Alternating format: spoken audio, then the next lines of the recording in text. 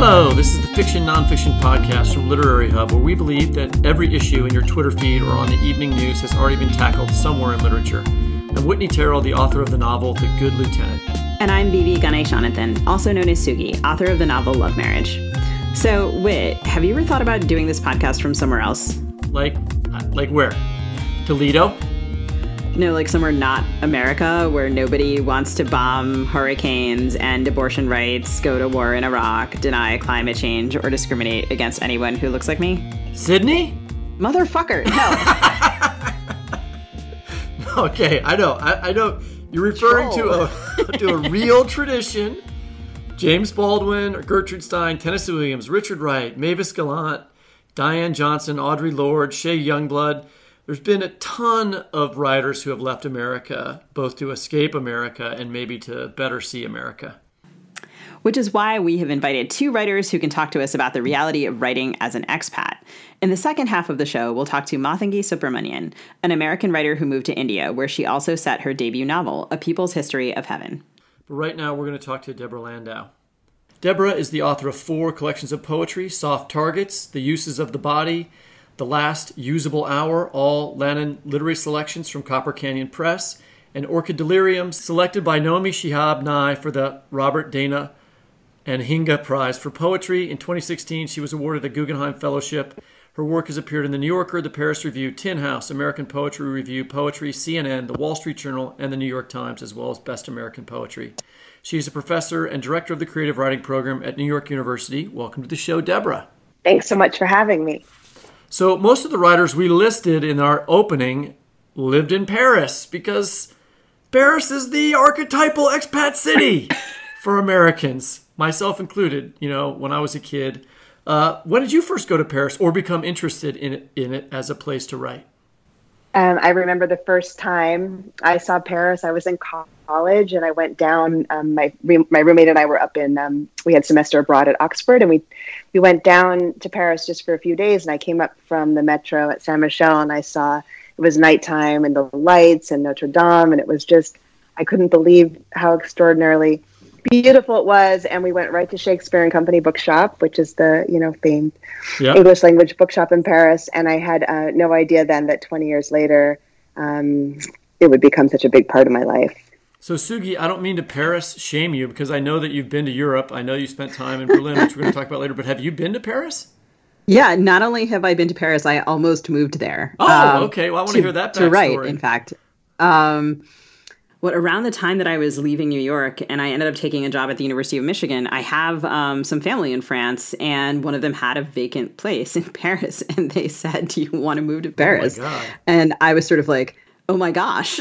And to this day, a variety of people are like, why didn't you move to Paris? But I think I had this idea that Paris was eternal and would always be there, and my French family would always be there. And I mean, certainly that's the case. I think my window for that kind of dream is probably closed now. But having French family, and I have quite a bit of French family, has been really wonderful. And a lot of them are artists and writers. And so that environment very much pervades our conversation. They're very involved in artistic life there. And so when I go there, that's a thing that I get to experience, which is a huge joy. Did NYU have that campus? Like, Deborah, when you went there the first time, not that you would have gone there or anything, like, has that been there, all that beautiful campus that you guys have? Oh, wow. That's a great question. I had no awareness of it when I visited that many years ago. I started going there in 2008, and the campus at that time was in the 16th, and now, of course, we have the building in the 5th. Okay, I only know the building in the 5th, which is right in, the classic dream of Paris. Yeah, it's nice. I had a place, my first time in Paris was when I was taking a year off from college, and I went there because I was supposed to take a year abroad with my girlfriend, but then she decided not to and went back to school, and that was the end of our relationship. And gosh. But I lived on Rue de la Place, which is near the Pantheon and near Cardinal Lemoine, and I used to sort of walk, and I spent the night in Shakespeare a couple times. When George was still there. Yeah. Did you see George cut his hair with the candle flame? I did not see that, no. That's apparently how he. Well, it's not apparently because I saw a video of it. He would have his hair cut with a flame. He would have some young women set his hair on fire, and that was how he got his haircut. You should tell everyone who he is and exactly why he was so important. George Whitman. It was the so Sylvia Beach had the bookshop Shakespeare in Paris during the 1920s, and then when the Nazis came, that was the end of that. And then George Whitman opened a shop with the same name, different location, different shop, Shakespeare and Company, and for many years oversaw that until he got quite old, and then his daughter Sylvia Whitman took it over, and she is still running it today. Also, just one of the great bookstores of the world. I'm realizing now that I'm thinking about it that so many of the ideas that I've had that have begun. The moments when I have notions about moving abroad are often moments when I actually see an NYU program somewhere. I was in Italy a couple of years ago and realized there was an NYU program. I think maybe I was in Florence. Oh, and yeah, the villa. Yeah, and I just, it seems like an NYU thing and part of really the ethos of education there. And you're the director of the creative writing program at NYU, but Whitney met you in Paris, where you were directing NYU's low residency MFA Writers Workshop, which is in the Latin Quarter. Can you talk about your history in Paris and about how that, realizing your dream of being there has changed your work?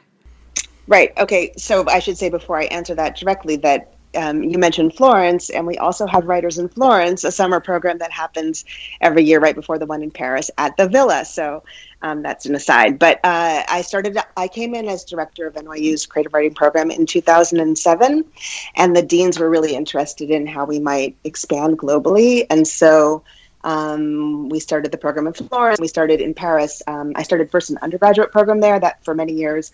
We still have it. It's called Writers in Paris. It's a 4-week program for undergraduates, very intensive and immersive with wonderful faculty. And after about 5 years of doing that, it seemed the next logical step would be to start a low residency MFA program there, which we did. And now I think that's in its 7th year. And many of the same faculty teach in both over there and also in New York. So first of all, I was really lucky to get to go and speak to some of your students that time that I came and visited. I really loved it. And, and it's right there in the center of a world that when I was young was incredibly, I don't know why I was so invested in the whole movable feast part of Paris, like the Hemingway, Stein, Fitzgerald, Josephine Baker, 1920s Paris. Hemingway had a place on Cardinal Lemoyne it's not very far from where the NYU campus is. I know. I stayed right across the street from that the first time I came to Paris. Yeah. And thought about how they used to leave their baby, the cat, to watch their baby when they went downstairs to drink at the bar next door. So you were into it too. That? You paid attention. Yes, I did know this. Why is that time so fascinating to American writers? And I don't know if it was true for you too, Sugi. Yeah, it is. I even have a part of a novel set in that's set in that. I did not know that. That's it's great. Totally awful. It's totally awful. And it will never see the light of day. But I mean, it's very much embedded in my, my desire to be there. That's never going anywhere. So Deborah, how did you Go ahead. I was just going to ask, I read A Movable Feast, and then a relative gave me a book that was all the places that these famous writers hung out in Paris, and I just read it obsessively in my living room in Kansas City. How did it happen for you? So like everybody, I bought A Movable Feast the first time I went to Paris at Shakespeare and Company bookshop, and that is apparently their best-selling book, or it was. And now, right before we leave for Paris every year, I write to the students and I quote from that book, and the part about if you're lucky enough to live in Paris when you're young, then you'll always have it with you no matter where you go, because Paris is a movable feast. And it is. I think it is. Do you go by other places or landmarks that are important to you when you're there? Do you know, I don't know where Gertrude Stein's house was or any of that kind of stuff. Yeah, we used to do a literary walking tour. We went by her house. Where else? I don't know. I mean, I've got lots of favorite cafes. That's a big part of being there. Let's hear it. I like this cafe just up the hill from actually maybe closer to where you lived, Whitney, called Café de la Nouvelle Marie. Do you know? I don't know it. We live in Lyon when I'm in France, so I want to know these so I can go back and visit them. I like Café Charlot in the Upper Marais a lot. I like the Café at Merci, which is a big it's an old bookstore, and also they have somehow also clothes and housing. It's like a Housing Works, but in France. So the French version. So we're talking about writing overseas as kind of a glamorous thing, and I wonder to what extent you feel like that is it glamorous to live overseas and write? I mean, I lived for a semester in Berlin, and I was at the American Academy in Berlin, much of which was glamorous in certain ways. But, glamour is not what makes the words pile up on the page. And how do you navigate kind of the appeal of Paris and still keeping your own inner life and writing world? Oh, right. Well, I'm there 6 weeks a year, and Paris is a great city for writers. It just is. There's so much to see and smell and taste. It's a great city for walking. It's a great city for sitting in a cafe and just looking out at the world. And you can sit with your coffee and no one ever bothers you. You can stay there all day. There's so many small bookshops. The book is protected in France. They're serious readers. So it's a great city for writers. And for me, I'm there so much now, it doesn't feel glamorous. It feels like it is work, but it's a great kind of work. And for one thing, I get an apartment without any of my kids in it. So that alone. See, now that's glamorous. That's glamour. And no dogs, and no husband. So that is good, just to be alone in my own space. And I don't know, I think all of us who go there find it really productive and worthwhile just to get out of our regular habits and routine. You're in a completely different environment and you see things fresh. And I think that's always one of the reasons to travel. And that's one of the reasons why, all the faculty, I've been seeing Paris show up in their books and poems since we started. And that's been really fun to watch. I think we do all get a lot of work done while we're over there. Sugi, I want to mention one super glamour thing that I did get to do with Deborah and the rest of the faculty, which was they take a barge and do a full tour of the Seine at night, one night, and all the students and faculty get to ride on it, and it's a bateau mouche, and it is just fantastic. Yeah, that is the one that is the one glamorous thing we do. I think it's actually a yacht. I'm not sure. I mean, I don't know a lot about boats. Gosh. It's a big boat. Once I was on it, I didn't care what it was. There was champagne. And it's fine. And we bring all we used to do it on Bastille Day until the Nice terror attack happened, and then it just started to feel a little intense on Bastille Day. So now we do it on a different night. But it is so beautiful, and we serve dinner and champagne, and the boat goes up and down the river, and everyone is together and away from classrooms, and it's the one high point of the time there. It sounds pretty great. I'm curious how, I'm going back, I guess, a little bit in the conversation here, how your fluency in another language has changed your writing in particular, because I'm remembering when I was trying to decide, did I want to get on board the metaphorical yacht going up and down the Seine? I don't speak French, and or at least technically I don't speak French. I can kind of pick up a little bit. And I was talking to another writer, actually a cousin of mine who lives in England, and he said, you work in English. What would it be like for you to be surrounded by language that you don't understand? And that angle hadn't occurred to me before, and I'm just wondering how your relationship with French has affected your relationship with English over the years. Well, I always think of it, John Ashbery, when he lived in Paris for many years, and when he started, he didn't speak French, or he didn't speak it very well, and he talked about how fruitful it was for him, or how enabling it was for his own work to be surrounded by language, but not language that he understood. And so you could sit in public and hear voices, but not get kind of distracted or snagged away from your own thought. So I do speak French passively. I read French. It just happened it was my language in graduate school. So, but I didn't know I'd be needing it.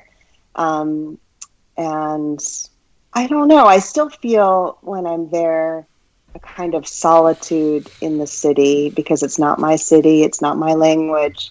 These aren't my people. That I think is, you talked about interior life or inner life. I think it's good for that. It's really good for that because you feel a bit apart from the city as you're moving through it.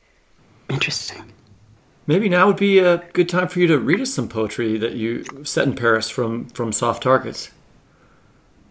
Sure. So I started writing this book. I mentioned the terror attacks. So we were there during the string of terror attacks that happened in Paris in 2015 and 2016, starting with the Charlie Hebdo shooting and then the manhunt and hostage situation that ensued, and it was very intense. And then there were the shootings at the Bataclan and the cafes. We were there right after that, and then, as I mentioned, the Nice attacks happened. So all the pressure of that meant I pressed back with poems, and that's this book, and it's written in linked lyric sequences, which seems to be my my way of writing these days. Which, I mean, one way of thinking of it, it's just one long poem. The whole book, it's like a poetry equivalent of a novel. And so I'll read just 3 pages from the beginning, and I'll pause between the sections.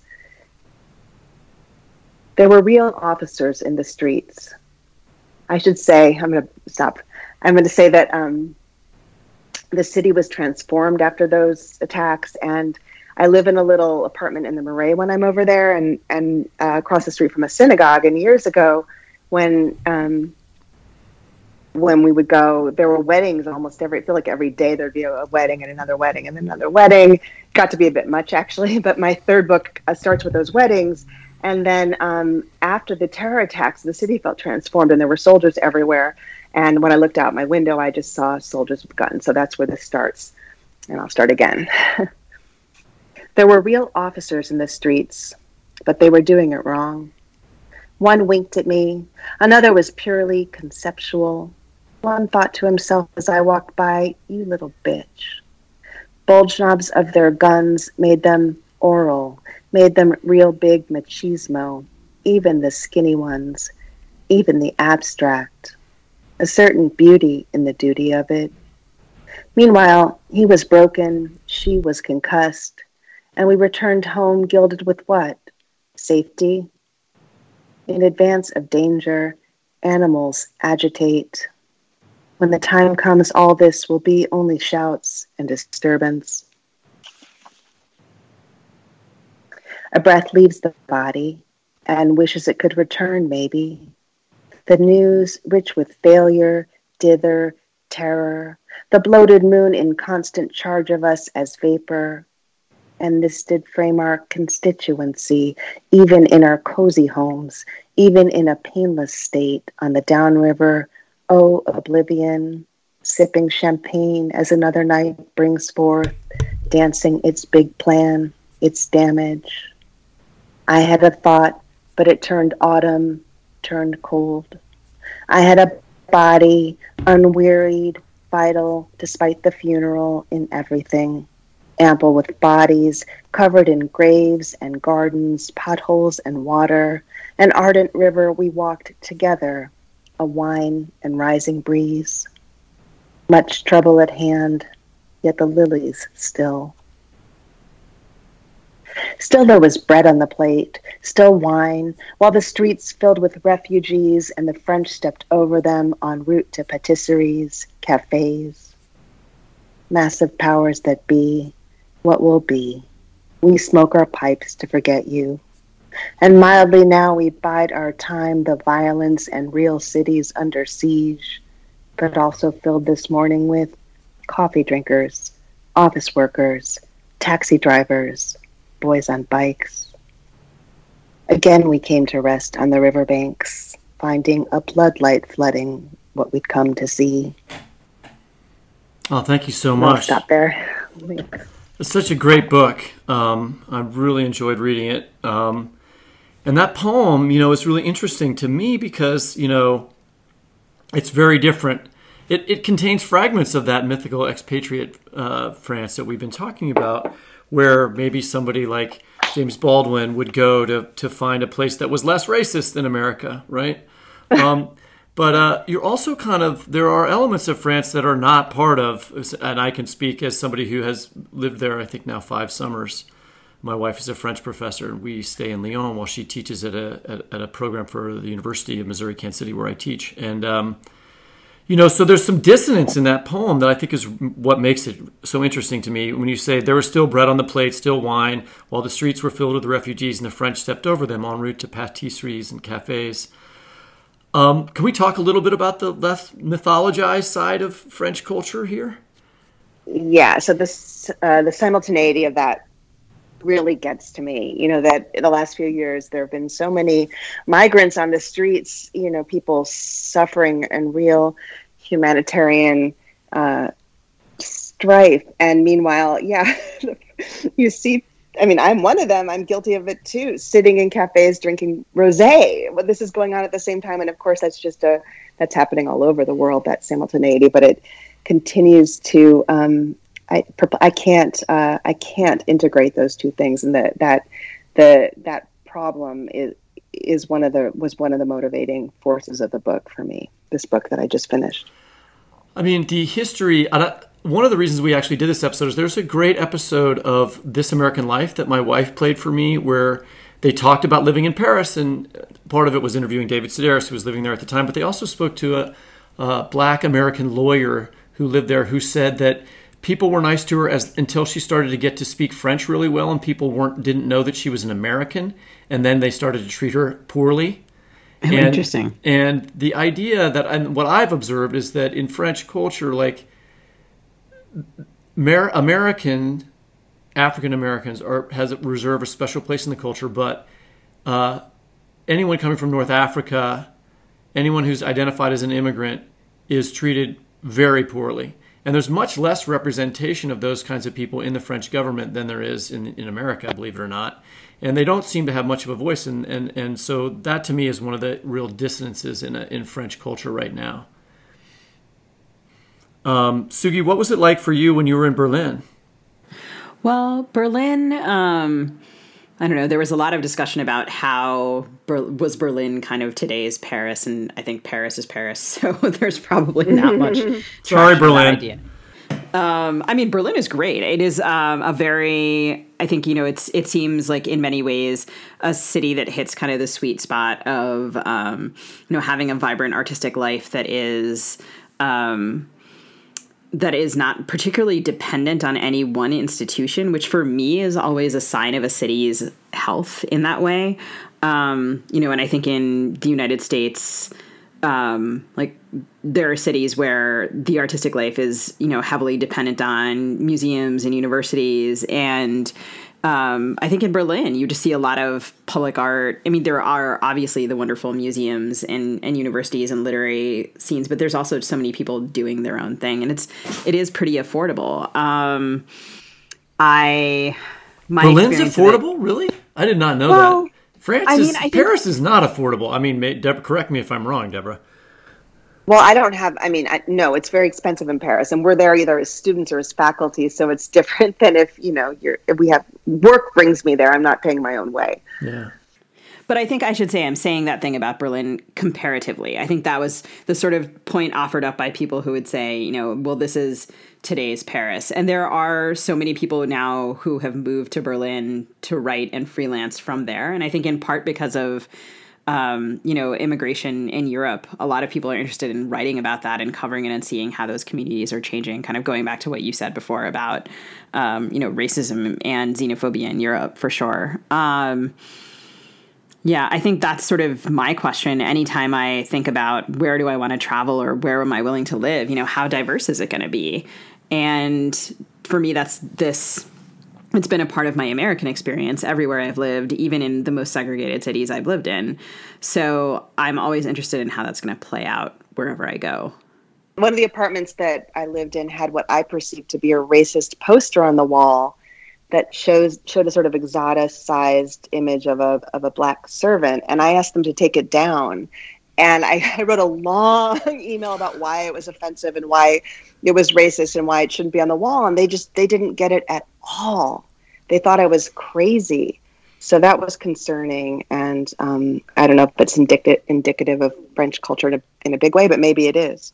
I feel like if you're a Republican, you know how the Republicans got all mad at France for not wanting to go to be involved in the Gulf War and in the war in Iraq, and they made everything freedom fries and all that nonsense. I feel like there's a certain element, particularly the sort of bourgeoisie in France, that Republicans would just absolutely love. You know, like they're interested in material things, and when you try to have discussions about diversity with like fairly wealthy French people, at least the ones that I've hung out with, I get the same reaction as your letter did, Deborah.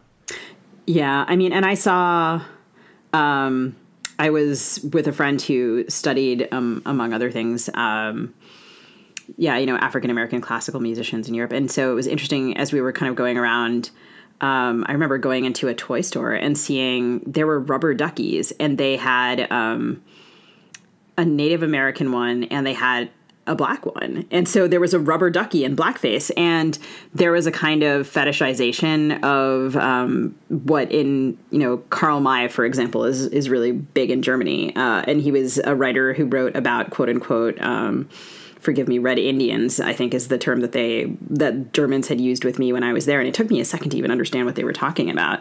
So the way that Americanness is understood as one is traveling, the way that I felt sort of like even just looking at this shelf of rubber duckies, I was looking for a rubber ducky for my nieces and, what souvenir can I get them? Oh my God, what is on the shelf? Right. That was the argument actually that the landlord made to me was, well, they sell this these posters in the fanciest shops in Paris. They wouldn't have a racist poster. That was power is never racist. I had this very bizarre experience once where I was jogging near the Albert Camus elementary school in a certain district in Lyon that's sort of high up in the hills away from the river, and there's a public park there, and a bunch of kids came down one of those sort of it's a steep area, so there's like these steep staircases. They came out of this park down the steep staircase, and all these kids were dressed up like Native Americans. These white French kids had headbands on with feathers, like to be honest, like we used to wear when I was like in 6th grade, and I don't think people do that anymore in America. It was just a kind of, I was like, oh my God, what are they doing? And it was a very weird sort of moment. Anyway, I have those moments at times. I'm curious how students in the NYU program react when they're in Paris. Well, I did notice that your student group was really diverse, the one that I spoke to. And, what does it mean for them to be there? How is the learning environment different than they might encounter in the States? And do they act differently there than they do in the classroom in New York?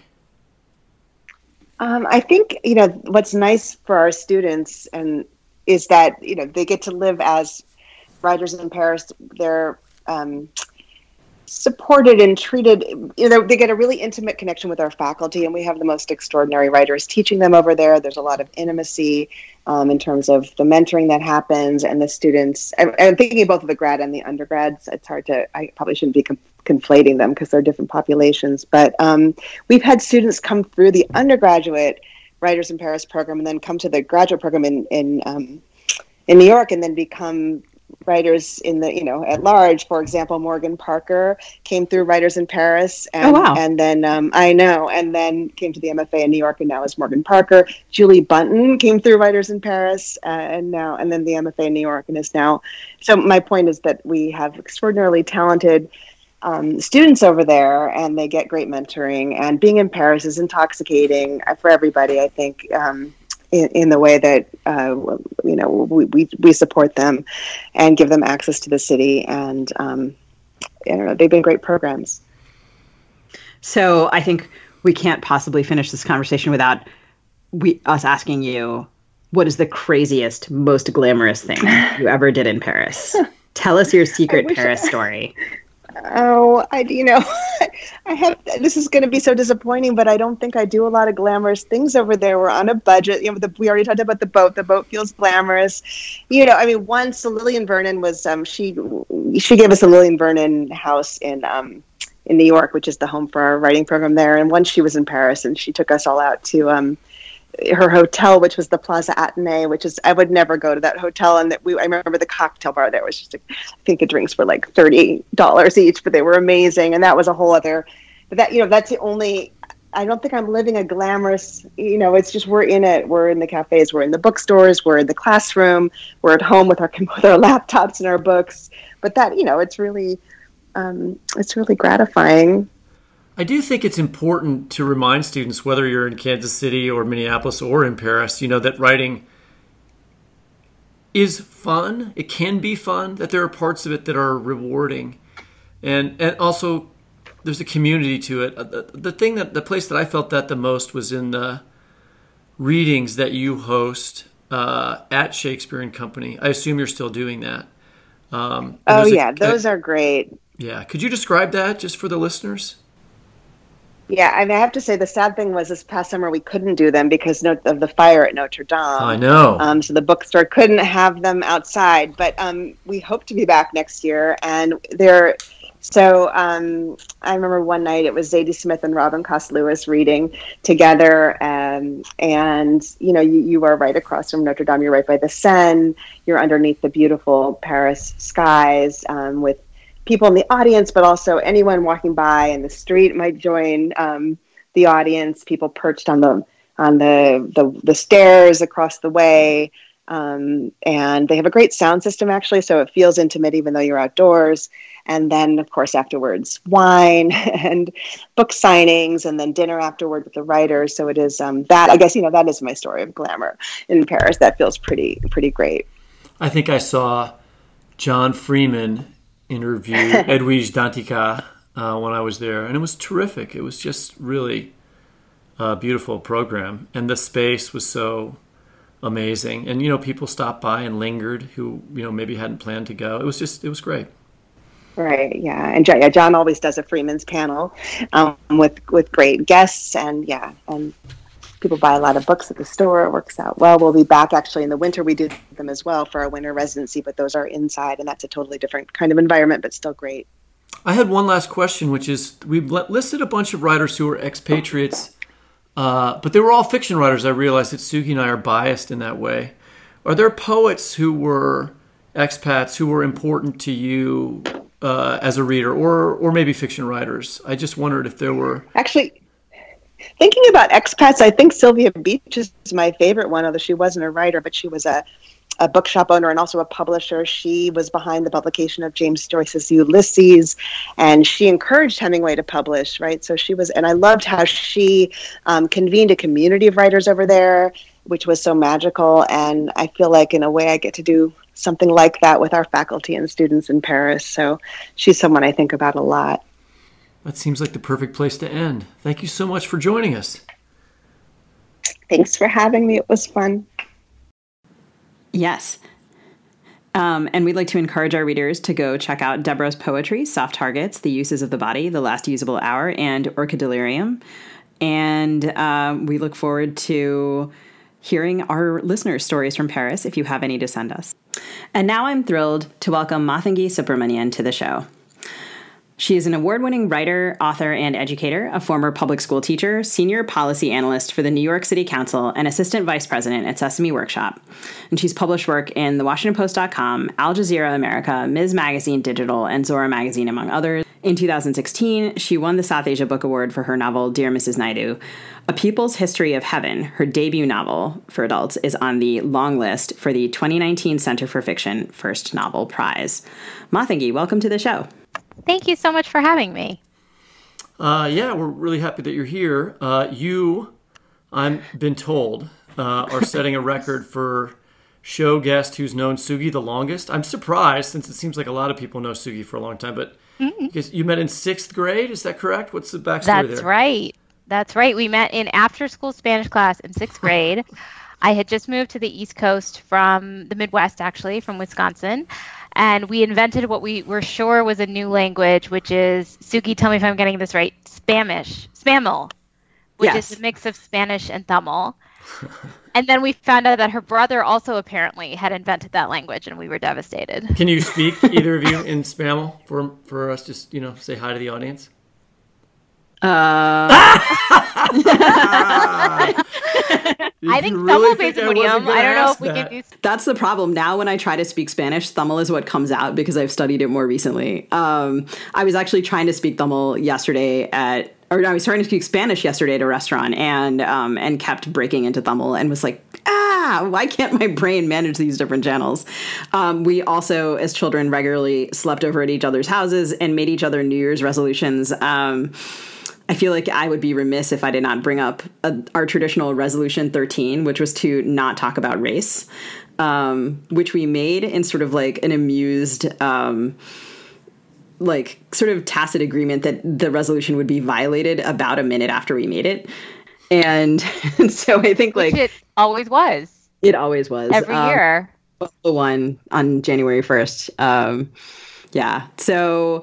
I think, to have you on for this episode is especially cool because I think, there's been this great tradition of American writers going abroad. And I think that it's time to like complicate those tropes and notions a little bit. And so it was a great joy to read your debut novel, A People's History of Heaven, which is about 5 teenage girls who live in an Indian slum that is at risk of destruction and they are fighting to save their home.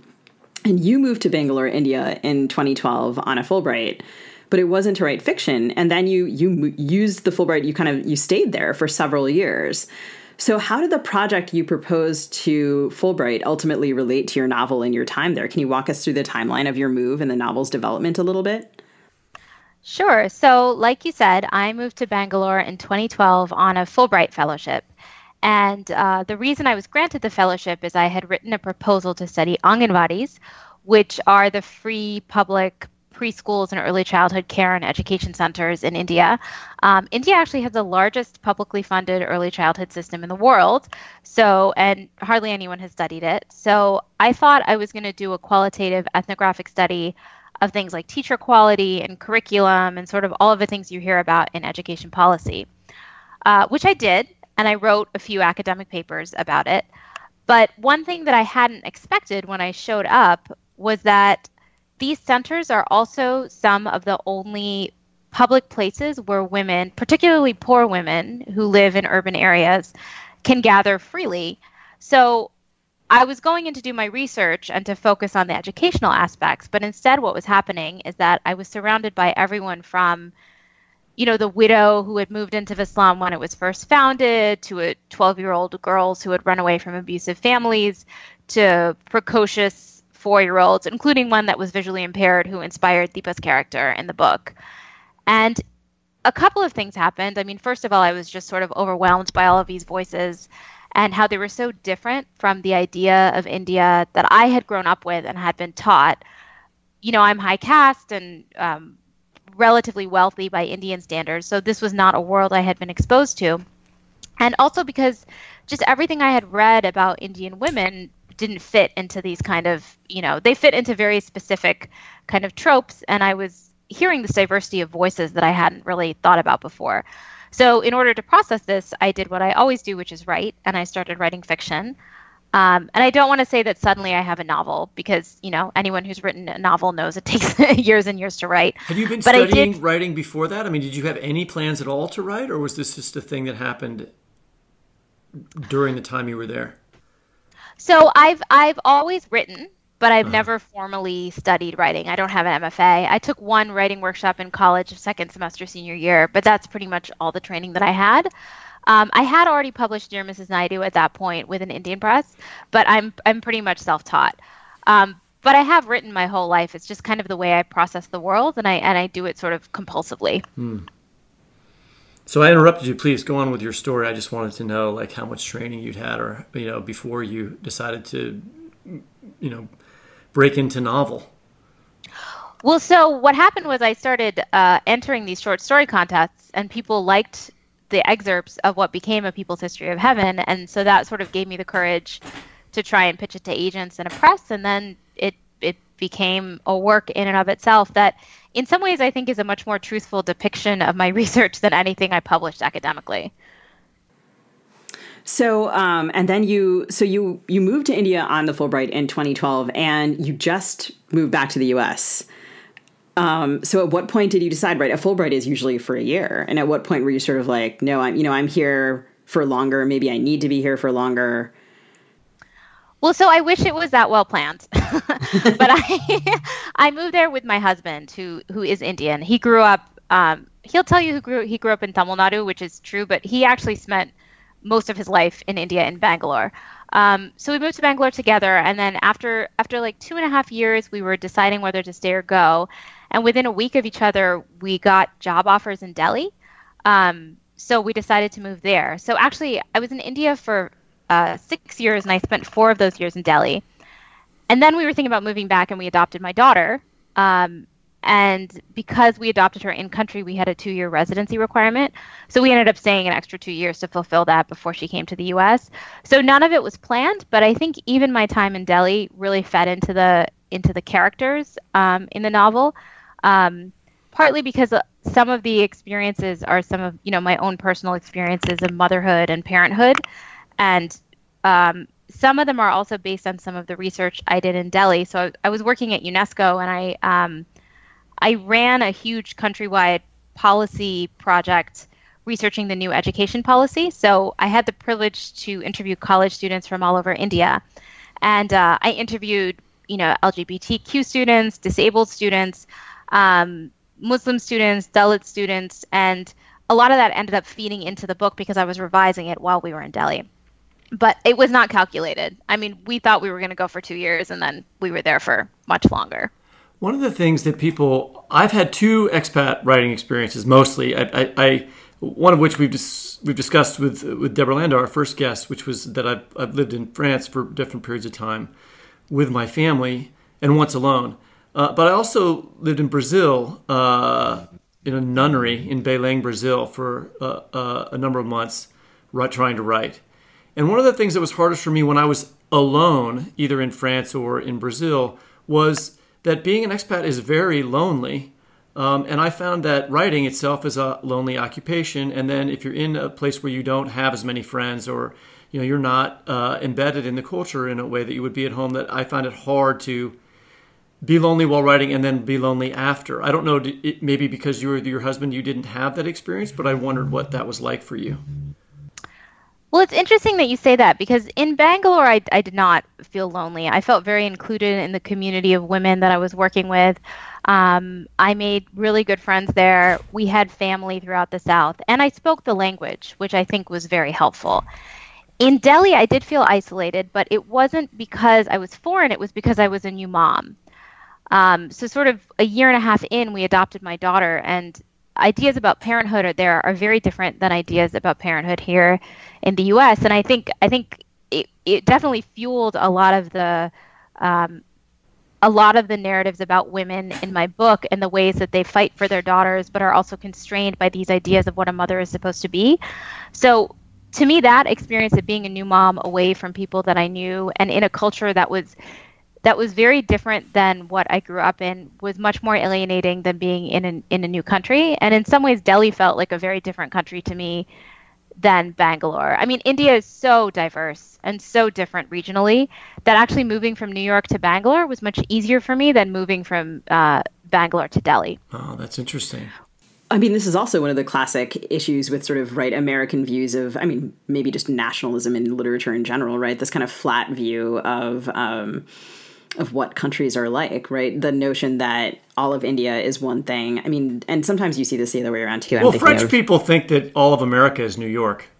Right. I mean, I sort of, right, in like very, in very hasty conversations about where I live, I often tell people I live near Chicago just to like make it be over with. And like, that's so inaccurate. And I mean, these countries are so complex. And also, have so many identities. You mentioned a little bit that, this wasn't the sort of depiction of India that you'd imagined, or this wasn't the India you'd imagined. And your parents emigrated to the U.S. from India, and you mentioned you had family there. So you were not only an American writer abroad, but you were a diasporic writer returning to the quote unquote homeland. So what were your expectations when you moved of what this would be like for you? Honestly, I was scared out of my mind. Like I didn't really know what I was doing, and I hadn't gone back to India very often. I mean, my relationship with India kind of formed when I was in my 20s, and I was able to go there independently. And many kids that I grew up with had kept going back as children, and so they had a relationship with family that I didn't have. Really, what I think set up my expectations more than anything was my husband, because he grew up there, and when I first started, he was often an interpreter. And I just expected that I wasn't going to fit in, that there were so many things I wouldn't understand. And I found entering these slums that there was this understanding that I had culturally of the way women acted and were in Bangalore that had somehow been passed down to me. I mean, those expectations were sort of embedded in my life, both as a new wife. I mean, I think we'd only been married 2 years when we moved over there, and as a daughter, and as a daughter-in-law. So I didn't expect to have that kind of familiarity, and I also didn't expect the diversity that I encountered, because my experience of diaspora was that a very specific segment of Indians are able to immigrate. You know, people who have wealth, who have caste status, who have class status. And these weren't the people that I was encountering in slums. And it was interesting because they were very different than kind of my family's experience, but I found I was able to relate to them not only because of the cultural kind of background that I came from, but also because I grew up as a woman of color in the US, right? So I wasn't a classic high caste kind of wealthy person, because I had actually experienced some form of marginalization. I mean, it's nothing compared to living in a slum, but at least had that experience. And the women that I worked with would often comment that I noticed things that people from my class level didn't necessarily notice. So all of that was not something that I expected at all. So given that those differences, though, what did you do, or what were the measures you felt were necessary for sort of making yourself accountable to that community when you wrote about them, and feeling like they were going to be satisfied that what you had done was authentic and not a form of literary tourism, which is what expats sometimes get accused of? So this is something that I still struggle with, because the fact is we haven't found translators for the book in Kannada or Tamil. So the people that I wrote about actually can't read the book in its current form.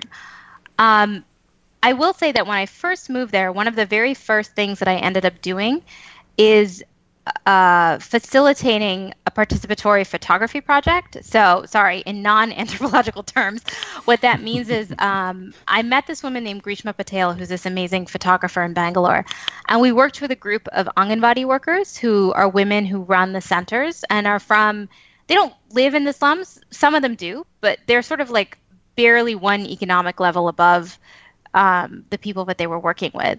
And we gave them cameras and we trained them on how to use the cameras. And they did a photography exhibit that they shot and curated, and they wrote all the captions.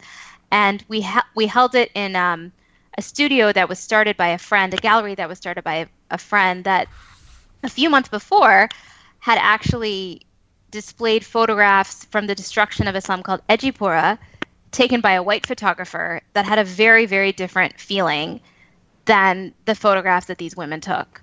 So that was the biggest project I did, but I also tried to do small things, like I would show up at the centers with a bag of vegetables because the women always complained, but there were no vegetables in the lunches.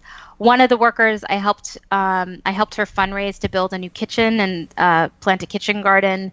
I taught a group of girls English who lived in the local slums. So I tried to do as much as I could, and I also talked to the women about the book. And they would often be like, write this down, put this in your book, And not all of it got into this book, but I think most of it got into, I've written sort of a lot of op-eds and academic papers, so many of it made it into those. But I think the friendships I had with the women are the main thing that made it into this book. So I'm going to jump ahead a little bit. I know that because I was thinking as I was reading your book about there's that very well-known Granta piece, How to Write About Africa, and there are all the sort of tropes of the right, the foreigner abroad sort of literary tourism is wits at, or just sort of voyeurism. And this book really avoids that in a really interesting way. It's a consciously feminist book. It's interested in the politics of gender and class and labor. And you write, like, your point of view choice is so interesting. You write in a very authoritative first person plural, the collective voice of the 5 girls who are the book's main protagonists. So how did you come to that, given all the stuff that we've just discussed? So I feel like you're the perfect person to ask me that question because that voice is based on my memories of all of our friendships in high school, right? When you were so much closer to your friends and to your family, when you clung to each other for survival, which I think is a very female experience, particularly an experience among women who are dealing things like marginalization because of race, because of gender, because of sexuality. And so that first person plural was meant to create this feeling that I used to have as a teenager, that my friends and I were this like single mass of people, and we all believed the same things, and we all wanted the same things, and we all took care of each other. And this was the same feeling I sort of got from children living in slums, and it made me think of my own childhood and the way that my friends and I clung to each other. You mentioned the word diversity a lot when we were talking about what's life is like in the slums. And I'm curious about, like, I have not been to India. So when someone says the slums, is there like a sign that says like the slums begin here, or are these neighborhoods that each have a name and sort of generally people refer to them as the slums? Just answer that real quick. And then I have this other question I want to add to that. So that's actually a complicated question. So I'll answer it as quickly as I can. All right. Well, as long as you want then. Okay. So there's notified slums and there's non-notified slums. What is it? So notified slums, yes. These are recognized by the government. Okay. They often have signs and names. They often have public toilets. They often have schools built inside them. So they're recognized by the government as slum land. Non-notified slums are slums that just sort of pop up that the government has decided not to notify, specifically because they're in areas that have the potential for commercial development and therefore can be destroyed because there's no basically paperwork. Now, it is more complicated than that. But that's sort of a general overview, because nowadays, as India is rapidly urbanizing, being notified doesn't protect you in the way that it used to. But a slum when you see it. I mean, some of them have been there for 30 or 40 years, and so there are some brick houses, but for the most part, they're tents. We talk, even in Tamil, we use this word in India, pakka houses. It's a Hindi word. It means like a real house versus like a non-real house. So you won't see any pakka houses. You'll see asbestos siding. I guess it's one of those things where if you grow up in a developing country or around developing countries, you recognize when you see it. So when you mention diversity in those spaces, you're not just talking about income diversity, right? Yeah, there's no income diversity. Okay, I mean, if you can afford to not live in a so what is the diversity slum, that was surprised you there? I mean, it's that there's also queer people and trans people in those spaces. Am I correct in thinking that? Yeah, there's queer people, there's trans people, there's Muslim people, there's Dalit people. In Bangalore, especially, because it's sort of a center of jobs around the south, you also get people from all over India and increasingly from other countries. So we had Bangladeshis in one of the Anganwadis, we had Nepalis in one of the Anganwadis, and the teachers were just so adept at learning enough words in every language that they could speak to every child in their own language. And there was also just, a diversity of personalities. I think there's a conversation happening now in the U.S. about how there are lots of ways to be a Black person. There are lots of ways to be a brown person. But I think when people think of poverty and they think of the developing world, they don't necessarily remember that there are also lots of ways to be a poor person, right? Just because you're at a low income level doesn't mean that you're automatically straight or you're automatically cis.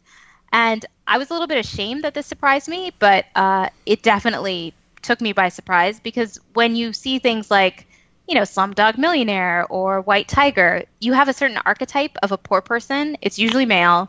It's usually straight, right? Mm-hmm. And in reality, a slum is just like any other microcosm of humanity, right? There's so many different kinds of people who live there.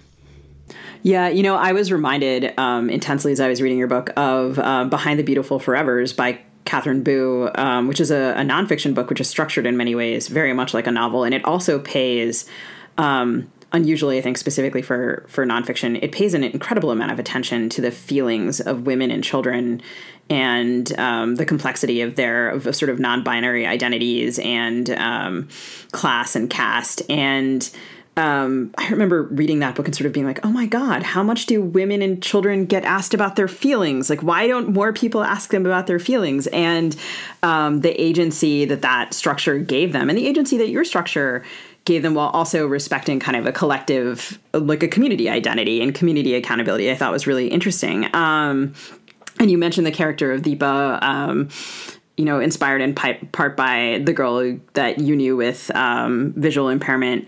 And you also earlier mentioned the white photographer, and you wrote from the point of view of the five girls, and we see this character who is a quote unquote foreign woman. And like, what was inverting that power dynamic like for you? How did you think about writing that character and her role in the plot? And was she always in the book? Because I felt like she was almost a guest from she of course belongs in your novel, but I mean like a guest from another kind of narrative, and that we got to see her from a different angle, which was really cool. Yeah, she actually did. It took me a while to find her, which is maybe why it does feel like she came later, because she definitely did in sort of the process of coming up with the structure. So the photographer is actually inspired by the fact that often white photographers do come to India, and they seem very, I don't know what the word is, maybe fascinated with slum demolitions. And I think particularly because one of the first things I did in India was help facilitate this photography project, the difference between the images people from the slums picked and the images that people outside the slums picked was quite striking. And when I was writing the character, I mean, to be honest, the character was very much inspired by my own experiences and my own discomfort of being in these spaces and trying to be like the helpful foreign woman, right? Like you asked me about reciprocity. Right. Yeah. And this, I mean, I was that bumbling woman who didn't know what I was doing, but luckily everybody around me knew what they were doing. And they were like, well, here's an American lady. Let's see what we can get out of her. I mean, that's like the fictional version. And I think this is useful craft thing that for maybe, I know we have a lot of writers and emerging writers who listen to the show. Like, I heard this phrase. I don't watch NASCAR, but I can't believe I'm going to use a NASCAR metaphor in this conversation. What's happening? This is true. Like, this is a true thing. Like that. What you're advised to do if you're a NASCAR driver, apparently, is steer into the wreck. So if there's a wreck... Mm-hmm. No, I heard this on Talladega Nights. That's what it's from. Oh my God, you're quoting movie. Talladega Nights as a craft. Well, that is a serious source. That's a serious source. Steer into the wreck. All right, so... This is a serious podcast, folks. I find if there's something that I am nervous about in my fiction, as you were saying, like I'm nervous about my position vis-a-vis the people I'm writing about, like what I have to do is rather than avoid it or try to bury it, I have to go right at it. And try to deal with it directly. And it sounds like this character was a way for you to deal with some of those feelings. Completely. This character, some of the scenes of motherhood where the mothers don't really know what they're doing, those were also definitely coming from my experience of being a new mother and trying to write mother characters. The other thing that was really fun to write about this character, besides the sort of catharsis of exposing my own hypocrisy and my own kind of insecurities, was that the photographer, like me, doesn't speak very many Indian languages, and the ones that she does speak, she doesn't speak well. So she only speaks Hindi, and she speaks it terribly. So I wrote her entire scenes in broken English, and it was so cathartic to have a white person speak in broken English while all the brown people around her were speaking in this beautiful poetry. And it felt like such a subversive... Sugi's laughing because you know exactly what I mean, right? Yes. When you pick up these books and all of the diasporic characters are speaking in weird broken English, when that's not how my parents speak. I mean, there are people who speak like that, but not all of us speak like that. So to be able to write the white character as the person who was bumbling and couldn't form a sentence felt really fun and also really necessary in this context, because the fact is, and Sugi, I think you alluded to this a little bit earlier, in slums, the women are the ones running the place because the men are gone all day. Or, there are a lot of drunk men in slums. There's a lot of men who don't have their act together. And they're also the ones who are doing all of the activism. They are the ones who are in front of the bulldozers. They are the ones who are going to the courthouses and asking for a stay. They're the ones who are going to the wealthy owners of the homes where they work and asking for help. Like, they are the ones who are in charge, but so often they are completely invisible in stories about poverty in the developing world. So to have this, this photographer show up and just be manipulated by not just the women, but by the girls. It's super satisfying. Yeah. It's super effing satisfying to read. It was therapy. So maybe this would be, I'm going to have one editorial note. While you were talking, I realized that line about steering into the wreck is not from Talladega Nights. I heard it on the Bill Simmons podcast, maybe, possibly. We all know you've seen Talladega Nights now. It's highly disappointing. I'm not taking that part out. That's just why I'm noting it here. But we would love for you to read from the book now. Would you do that for us? Sure. All right. So this section is an introduction to the 5 girls who are at the heart of the novel. And what's happening, this is in the first chapter. So 4 out of the 5 of them have just come home from school. And they walk into the slum and realize that there are bulldozers lined up ready to destroy their homes. And their mothers and their friend Deepa are all lined up and making a human chain in front of the bulldozers. And so they go and they join the human chain. So that's sort of the setup for the scene. There are 5 of us girls, Deepa, Banu, Padma, Rukshana, and Joy, born the same year in the same slum, in the same class at school, until Deepa's parents pulled her out. Deepa's mother, Neelama Auntie, says it's because Deepa's blind, but we don't believe her. In heaven, there are plenty of reasons to stop a girl's education. None of them are any good. Every afternoon, we stop at Deepa's house on the way to our own. We like sitting with her in the sunlight that puddles outside her door, our hands busy peeling garlic bubbles or stripping curry leaves off of their stems. We like sipping the sugar-strong coffee Neelama Auntie pours us, while she tells us the day's gossip, rumors, and stories we'll tell our mothers. We like answering Deepa's questions about our classes, what we learned, what she's missed. It makes us feel lucky, smart, important. The afternoon of a demolition, though, Deepa and Neelama Auntie aren't home. There with the rest of our mothers, hand in hand, staring down the machines. The world smells like burnt rubber. The engines are off, but the air still hums. Joy takes Deepa's hand, joins the chain, and asks, "What's going on?" Deepa blinks her sightless eyes and says, "The city said we had a month. They lied." "Same way they lied about getting us a water pump," Padma says, reaching for Joy with one hand and Rukshana with the other, "and about cleaning up the sewage behind the hospital." "Where are the police? They always send police," Rukshana says, taking Joy's hand and reaching for Banu's.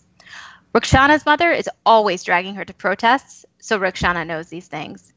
"The police, they left," Deepa says, "told the bulldozer drivers not to run us over while they're gone."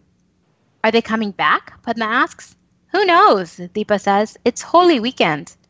I bet they're all off playing colors with their police walla friends."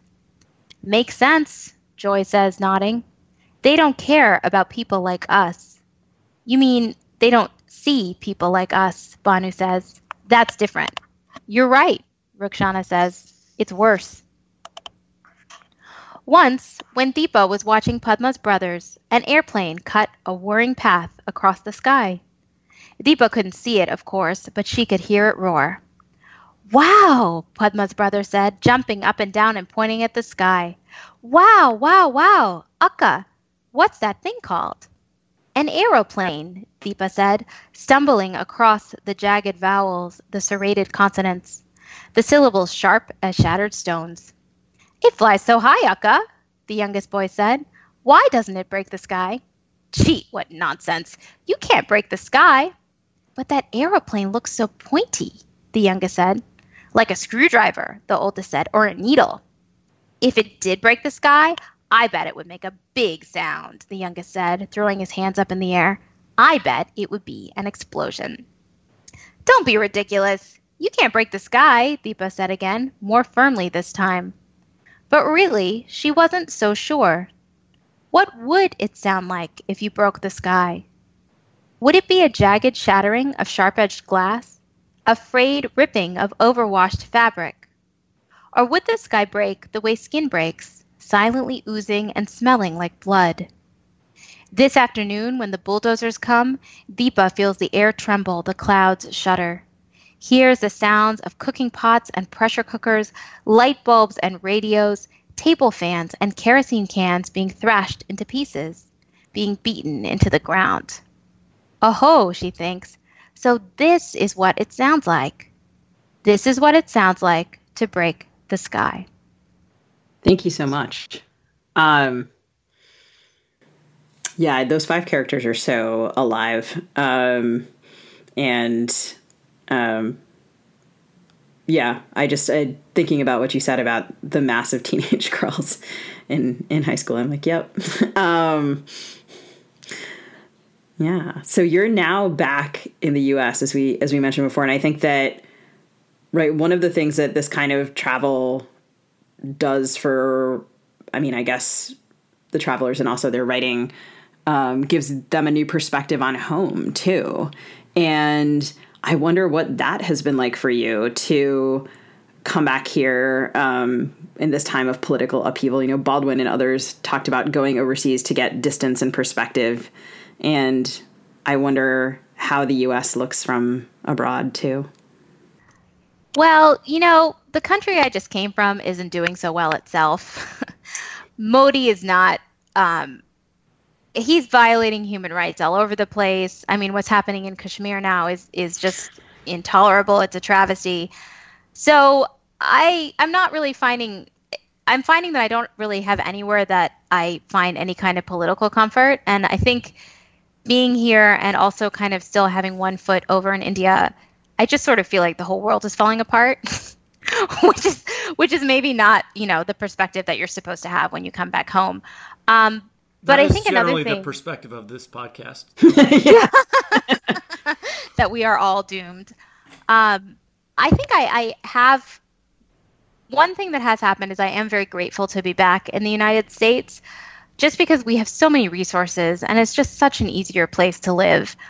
I do worry about my friends and family in India because, climate change is affecting things so intensely there. When my daughter was 2, when we used to walk to her preschool together, she had to wear a pollution mask and she wasn't even fazed by it. It was just like part of her routine, so memories like that make me kind of grateful to be in a place where we're not quite at that point yet, but also make me very anxious about the fact that we will be at that point soon. But it's also just really nice to be home in a place where I know what's expected of me culturally. I feel like I fit in. I feel like the language is, so easy. So it does feel restful, but, my husband is from India. My daughter is from India. I'm sure we'll keep going back and I feel like my life is very much split between 2 countries now in a way that it wasn't before we went there, just because India was a very abstract idea for me before. And now it's a second home. Thank you so much for joining us. Well, thank you so much for having me. This was such a fun conversation. Well, we encourage our listeners to check out A People's History of Heaven at Premal Algonquin, and we will look forward to seeing whatever it is that you do next. And I will talk to you soon. That's it for the Fiction Nonfiction Podcast. Our theme music is composed by Travis Workman. You can subscribe to us by typing fiction/non/fiction into the search bar of your favorite podcast app. You can also listen, find previous episodes, and read excerpts from our interviews at the Literary Hub website, lithub.com. where the Fiction Nonfiction Podcast page is listed under the LitHub Radio tab. If you value discussions like this one, take a few seconds and give us a rating on Apple Podcasts. We'll post a link to the books we referenced this week on Facebook at FNFpod and on Instagram at fiction.non.fiction.podcast. Bonne lecture.